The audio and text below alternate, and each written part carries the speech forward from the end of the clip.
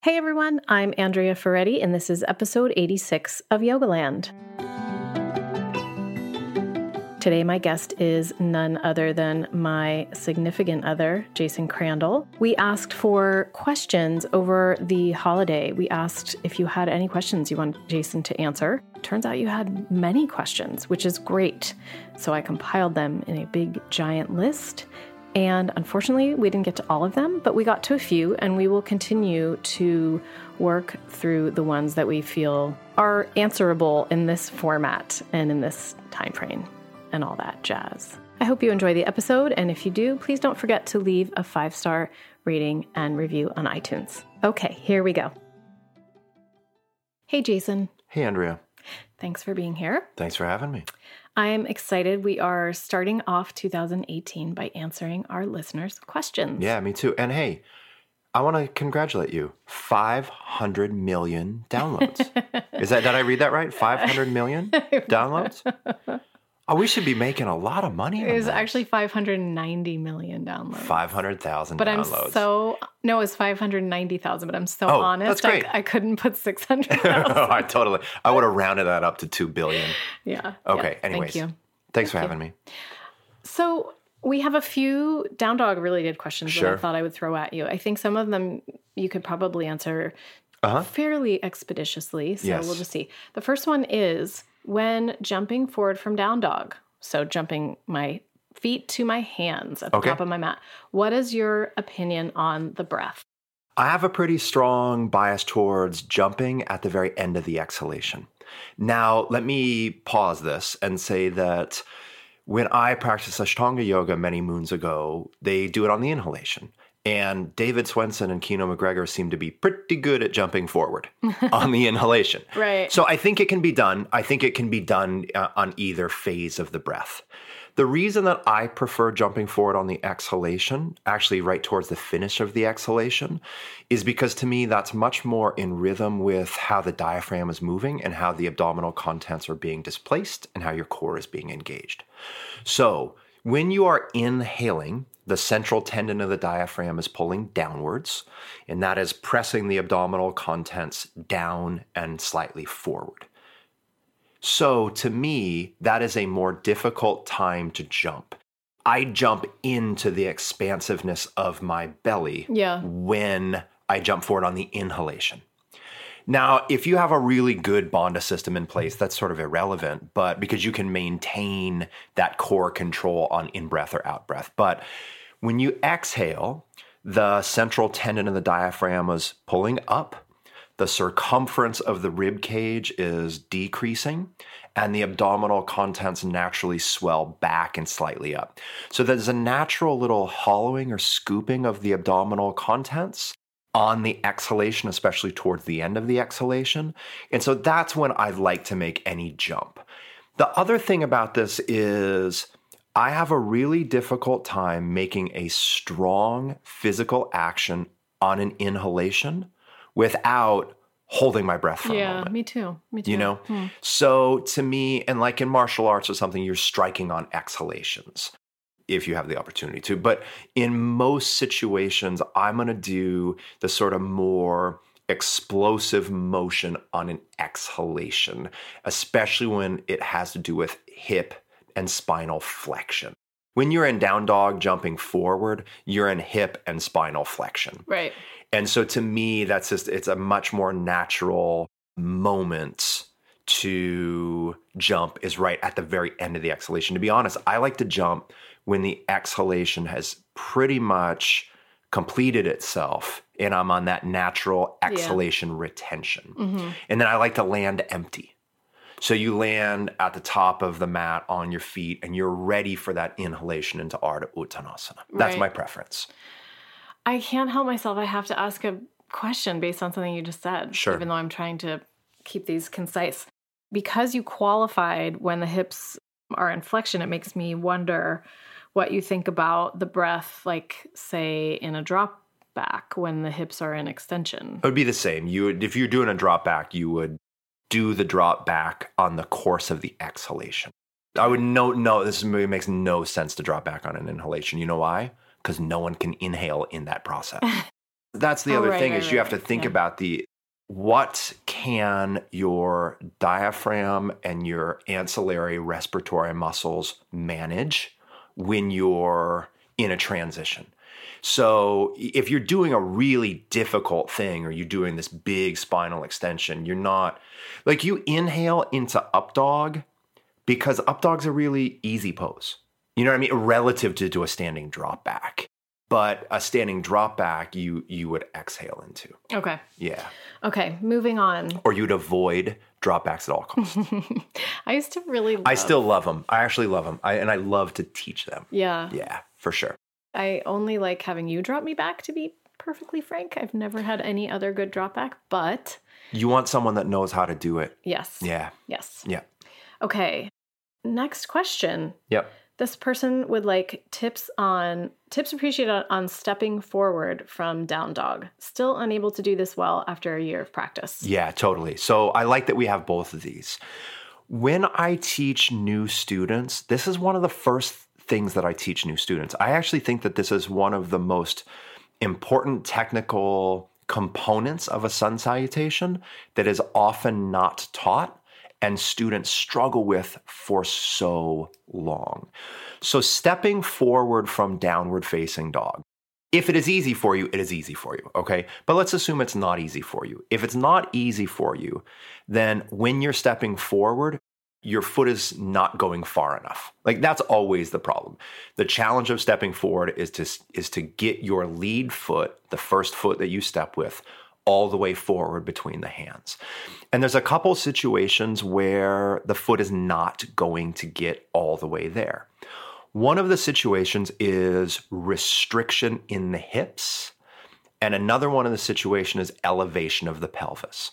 If your hips are too low when you step forward, and or if your hips are relatively tight when you step forward, the foot isn't going to be able to get all the way forward between the hands. It's going to stop shy.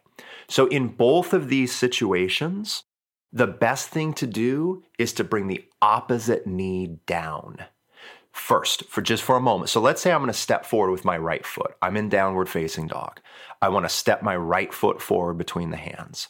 Very briefly, bring the left knee to the floor and then step the right foot forward. You can even use your right hand to pull the right foot a little bit further forward. So when the hips are too low and or when the hips are restricted, this is the way to do it. The other thing, to be honest, is if the front body has a little bit of extra weight. Because if the front body has a little bit of extra weight, then you're just running into yourself.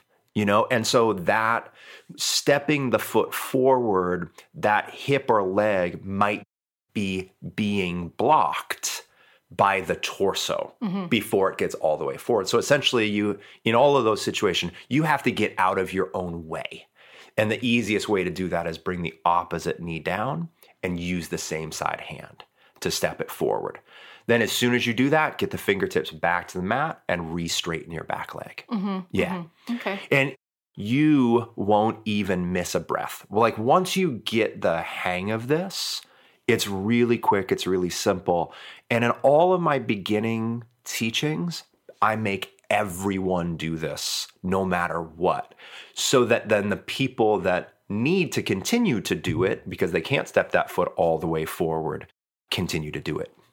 Yeah. And I gave you the bolster today. And you're don't even start. You're still gesticulating. I gesticulate. More than you're sort of. You know, us Welsh us Welsh are known for our dramatic passionate presence. Right? Exactly. Yes. And you're Midwesterner, right? Yeah. Yeah, just drama presence. I swear, I think you gesticulate more when we record this podcast than I ever see you do IRL. It's because I get excited about which things. Means in real life. Oh, don't start with that. Okay, what's the next one? Next one. Jennifer Davis Yoga would love ideas on working with a student who can't straighten his elbows in down dog. She says, I've had some luck getting him to externally rotate his upper arms, but it's still a challenge and the backs of his hands don't rest on the floor in Shavasana. So meaning it's hard for him to straighten his elbows even when he's laying on his back with his arms by his side. Yeah. So you imagine someone laying on their back in a normal Shavasana, arms out to the side, 35, 45 degrees or so, and the back of their tricep and elbow are on the ground, but the back of the hand is not. It's elevated. Okay. So these two things put together, the restricted mobility in down dog and the elevation of the hand, the back of the hand in Shavasana, tell me it's bicep. It's excess bicep tension. It could also be the muscle that lives underneath the bicep, the coracoid brachialis. That might also be really tight. But essentially, if it was just my students' elbows are not straightening in down dog, there could be a lot of things because there's a lot of factors involved in that weight-bearing type pose. But because she's written both of these things, to me, from a distance, it tells me I'm going to look straight at the biceps. The elbow is staying flexed, even in postures where you are to extend the elbow. Right. So it could be one of two things. He needs to engage his triceps more. That's probably not the issue. It's probably not that he needs to strengthen his triceps to overpower his biceps. He probably just has really chronic, tight elbow flexors. So stretching that stuff out. Now, here's the thing. There's not a ton of obvious things in yoga that stretch that stuff out, okay? So I'm going to describe this, and Andrea's going to take a photo of it, and we'll put it on the show notes page. Okay. But essentially, we'll say you're going to go with your right hip. We'll start on your right side. So you're standing up. Your right hip is a couple inches away from the wall. So you're standing parallel to the wall. You're not facing the wall. Your right hip is facing the wall, the outside of your right hip. And you just reach the right hand straight up as if you're reaching your hand to 12 o'clock on an imaginary wall that is an imaginary clock on the wall. Right. And you take that hand straight up, palm against the wall, and with your fingers firmly press. Then take a few breaths there and then walk the hand to 1 o'clock. Take several breaths there, walk the hand to 2 o'clock. Take several breaths there, walk the hand to 3 o'clock. Now, that stuff is going to be opening up the front of the shoulder, a little bit the lats as well. Pecs, pec minor, all that stuff's going to be open. It's really good shoulder opening, but it's also going to get to the biceps and the muscle, like I said, that lives underneath the biceps. That whole complex has to be treated. I would say also that when it comes to Shavasana, if the back of the hands are not in contact with the ground, you want to do one of two things. You either want to support the back of the hands. So the easiest way to do that would be to just slide a block underneath the back of each hand at the wrist. Because if the hand is just sort of hanging there, even if the fingers are down but the back of the wrist is up, there's going to be a tension up that chain. But if you elevate the hand a little bit and put a block underneath it or a folded blanket or a bolster underneath it, it's going to feel really nice. Yeah. Right? The other thing that you can do is, I know we usually teach Shavasana with the palms up, but in this situation, you could also go elbows that same 45 degrees out to the side, but then just internally rotate the forearms and let the person rest their hands on their belly or their ribs or their hips. Yeah. Because that's not a comfortable position. Right. To be in. Right. It might not be uncomfortable, but it's not going to facilitate that systemic relaxation in the upper body that you're really looking for. Yeah. The student might not even realize that he's uncomfortable until the arm position is switched or supported. And then he might be like, oh, wow, that feels really good. Because, you might just acclimate to that. Totally. He's probably acclimated to this. Yeah, there's not a point, probably doesn't have a point of reference for the relaxation that actually comes when the end of that lever is supported. Right. Yeah. And just one last little thing. If she doesn't want to call attention to it for him during Shavasana, she could have everyone put their hands on their belly and then, Yeah. And then if you want to extend your arms, you can extend your arms. Yeah, totally. I will say that stretch that you just described, the wall clock thing, was one of my favorite things ever when I've been at the computer for too long. Totally. It feels so good. There's some other things that we can do on the mat, prone, like face down, but they're much more difficult to try to describe here. And the errors are really high. The error rate is really high. And there's a lot of load on the shoulder joint. I don't want to describe something where there's a lot of load on the shoulder joint and it's not clearly expressed. Right. Okay. Yeah.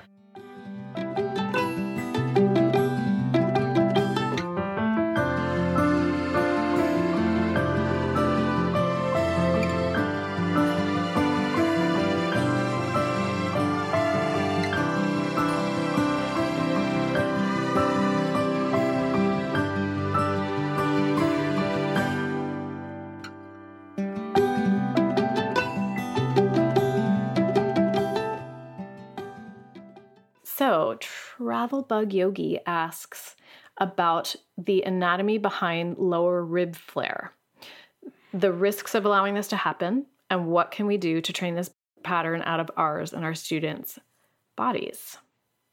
Yes. This is when we're looking at questions, I want to address this one, but it's a difficult one to address. It's complex, yeah. And one of the reasons that it's difficult is because I think it's very important to qualify the degree of flare and motion, because I don't want us to get into a situation where we're so taught to not flare the ribs that I'm starting to get backwards. Yeah. Well, it's that the spine is mobile. It's highly mobile. And one of the most mobile parts of the spine is the thoracolumbar junction, which I'll talk about a little bit more in a moment. So I guess the point that I want to talk around is I think that we need to qualify excess flare or excess extension and unconscious flare and unconscious extension versus intentional and reasonable amount of spinal extension. I don't want us to get into the situation where we're afraid to move the spine, where we're afraid to be mobile, where everyone that has the capacity to do a back bend is sort of chased down the street if they have even 2 degrees of motion at where the ribs intersect with the spine itself, okay? The same question comes up around lordosis. Lordosis is it's just the description of the lumbar curve in the same way that kyphosis is just the technical description of the thoracic curve. So lordosis and kyphosis are not bad things. They're normal, natural things. What we want to make sure of if we enter into conversations about this is excess, okay? So one of the things to know about the spine is there are transition points. And the transition points are called junctions. And at the junctions, at the transition points, there is greater leverage and there is greater movement potential than in other parts of the spine. That is a good thing. That is a normal thing. That is a healthy thing. That is how the spine has evolved. But we have to be mindful of not being excessive at those junctions. So the first junction of the spine is going from the base up. The first junction of the spine is where the spine and the sacrum come together. So the sacrolumbar junction.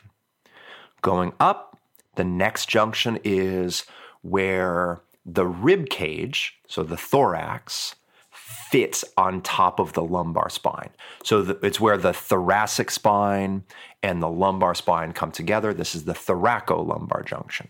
The next significant junction really is where the thoracic spine and the cervical spine come together. So really C7. So it's the bottom of the neck and the top of the ribs. And then the final junction is where the skull and the spine come together at the axis and atlas, okay?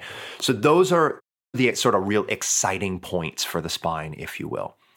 When we're talking about rib flare, we're talking about the second junction, largely.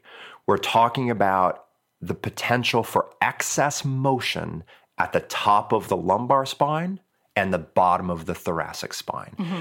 Now, what is the potential downside of excess motion and excess rib flare right there? Well, the potential downside is by going too much, too far, and unconsciously at that point, that you have the potential of creating excess motion and creating instability at that junction. Mm-hmm. And compression. That's the second thing, which is excess mobility can produce more of a, when you do any sort of back bend, you want to think about it more of an arc and less of a crease. Mm-hmm. More of an arc, less of a fold. So you don't want any one part of the spine, but especially those junction, to crease too heavily, to fold too heavily, because that produces or has the potential to produce excess compression. Again, compression is a normal, natural thing, but we don't want excess compression there. Excess compression can create degradation in the structure. And let's just keep it at that. It can create structural degradation. So this is one of the reasons that we don't want to glamorize extreme back bends. Mm-hmm. We do all the time, especially in social media, but extreme motion has a potential to compromise structure. Mm-hmm. And when you compromise structure, you're setting up yourself for a chronic long-term situation that is not pleasant. Mm-hmm. Okay. Mm-hmm. So when we flare the ribs, to me, I want there to be motion at that junction. I want there to be motion at all the junctions. I don't want there to be disproportionate or excessive motion at that junction. And so that to me that's where this is a difficult question, because it's really hard to qualify. I have to see it. Can I offer something from a woman's perspective? Totally. Okay. So I notice rib flare more in women than in men, and I definitely struggle with it myself. And I think obviously the most obvious reason is just because women tend to be more mobile than men. So there's more play in the body. Also, I think that for me, because of the way my weight is distributed, because I have a bust and a behind, when I get really tired, if my back gets tired, or if I'm just not feeling strong in my core, it's just a natural place of collapse in my body. But when you collapse, don't you collapse backwards? I don't. You collapse forward. I never collapse backward. In fact, It was something that I learned, and I'm very naturally lordotic, so that might be why. I collapse forward more into lordosis, and then my upper back sometimes collapses back into more kyphosis. But like, look at me right now. I'm this is not a good posture, but I'm naturally kind of jutting my ribs forward. So for me, what made a big difference was honestly thinking of core and back strength equally all the time. Yeah. And also literally just envisioning lifting up out of my pelvis. Yeah. It's kind of like when I'm tired, I naturally sink more, and that junction takes more weight and more compression. And when I'm more active, more engaged, I'm feeling more like I'm lifting out of myself. Yeah. Yeah. So that sort of core height. Yeah. Something I talk about a lot in classes, isn't just core strength, it's core height. It's core lift. Yeah. Yeah. So I want to sort of stab one more thing into here and try and sum up from sort of what I was trying to articulate earlier, which is what we have to look at is, if we're going to talk about rib flare, I think what we have to look at is the pelvis, the lower spine, the ribs, the whole spine. We have to look at everything in its entirety. And we have to see, to me, I would only say that the ribs are flaring if that junction was moving excess in one direction relative to the other parts of the spine. If the front of the pelvis is lifting and someone's doing a back bend, if there's a commensurate curve everywhere and the ribs are part of that and the lower ribs are part of that, then I'm not going to see it as a problem. I'm going to see it as integrated mobility. It's only when that part is excessively moving forward relative to the other parts that I see it as a dissonance and a problem to look at. Yeah. Okay. I think that's as well as we can take this work in this context. Yeah. It might be a good seedling for a blog post, longer blog totally. post. Okay, last question. I've heard many teachers cue tuck the tailbone under in Utkatasana, Viratu, and Tadasana. This doesn't feel right in my body. My personal practice and newer research advise lengthening tailbone to the heels. How do you feel about the tuck under cue? I think the problem with the tuck under cue is just like how I answered the last question, which is tuck under to me implies too much.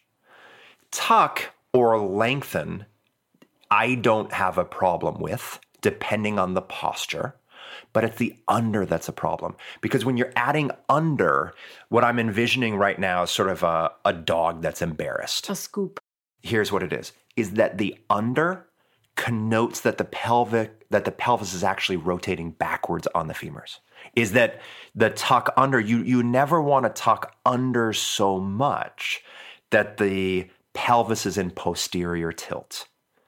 And the under part, I think, is problematic. So the way that she's phrased this out, lengthening tailbone towards heels, to me, that works, but that to me is only necessary in postures that require it. So for example, there are several postures where the nature of the posture is exerting a lot of pull on the front of the thighs and the front of the pelvis, the quads and the hip flexors. And it's going to exert so much pull that the pelvic rim tends to anteriorly tilt too much, and the lower back tends to excessively compress and sway. And this would be the situation where we want to lengthen the tailbone down or lengthen the sacrum. I actually think using the word sacrum is probably more accurate than tailbone. So lengthening the sacrum towards the inner thighs or lengthening the sacrum down towards the inner heels. That then is the counterforce to help the pelvis not be pulled too far forward in a pose, like Warrior One or crescent lunge. So this is easier to figure out. So I'm in a crescent lunge. My left foot is forward, my right leg is back. If you look at 99 out of 100 students doing crescent lunge, I guarantee their pelvic rim is overly tilted forward. It's overly anteriorly rotated because of the way that pose is tensioning the hip flexors and quads on the side that's stepped back. And so that would be a good situation to give the cue of lengthening the sacrum down. Or my preference is to go the opposite direction, which is to lift the hip points up. I don't actually tell people to lengthen the back part of their pelvis down, although I don't dispute it. Instead, I ask people to lift the front part of their pelvis up. But I would never want someone to lift the front part of their pelvis up so much that the lower back and the pelvis were rotated backwards. Right. Is that sensible? Right, which in crescent lunge would be really impossible to do, wouldn't it? Yes, really hard to do. I mean, it'd be really unlikely that you could rotate the pelvis too far back. Right. In crescent lunge. But in Tadasana, you could easily. To me, in Tadasana, I just wouldn't give the cue. Okay. There's no point in giving the cue as like a default cue. Yeah. Unless it's being coupled with other things. Unidirectional actions in neutral poses, they don't have any value unless instruction should be given in pairs, especially in a neutral pose like Tadasana. There's no reason in Tadasana to tell everyone to do one thing with the pelvis, unless you're also giving them a counterbalancing cue. So you might tell them to internally rotate the femurs while lengthening the tailbone or sacrum down. Because the internal rotation of the femurs tilts the pelvic rim forward, and then lengthening the sacrum down counterbalances that. But there'd be no point in Tadasana telling people to tuck the tailbone. Right. Yeah. Does that make sense? Of course. Yeah. Yeah. So here's the bottom line. keep the curve of the lower back.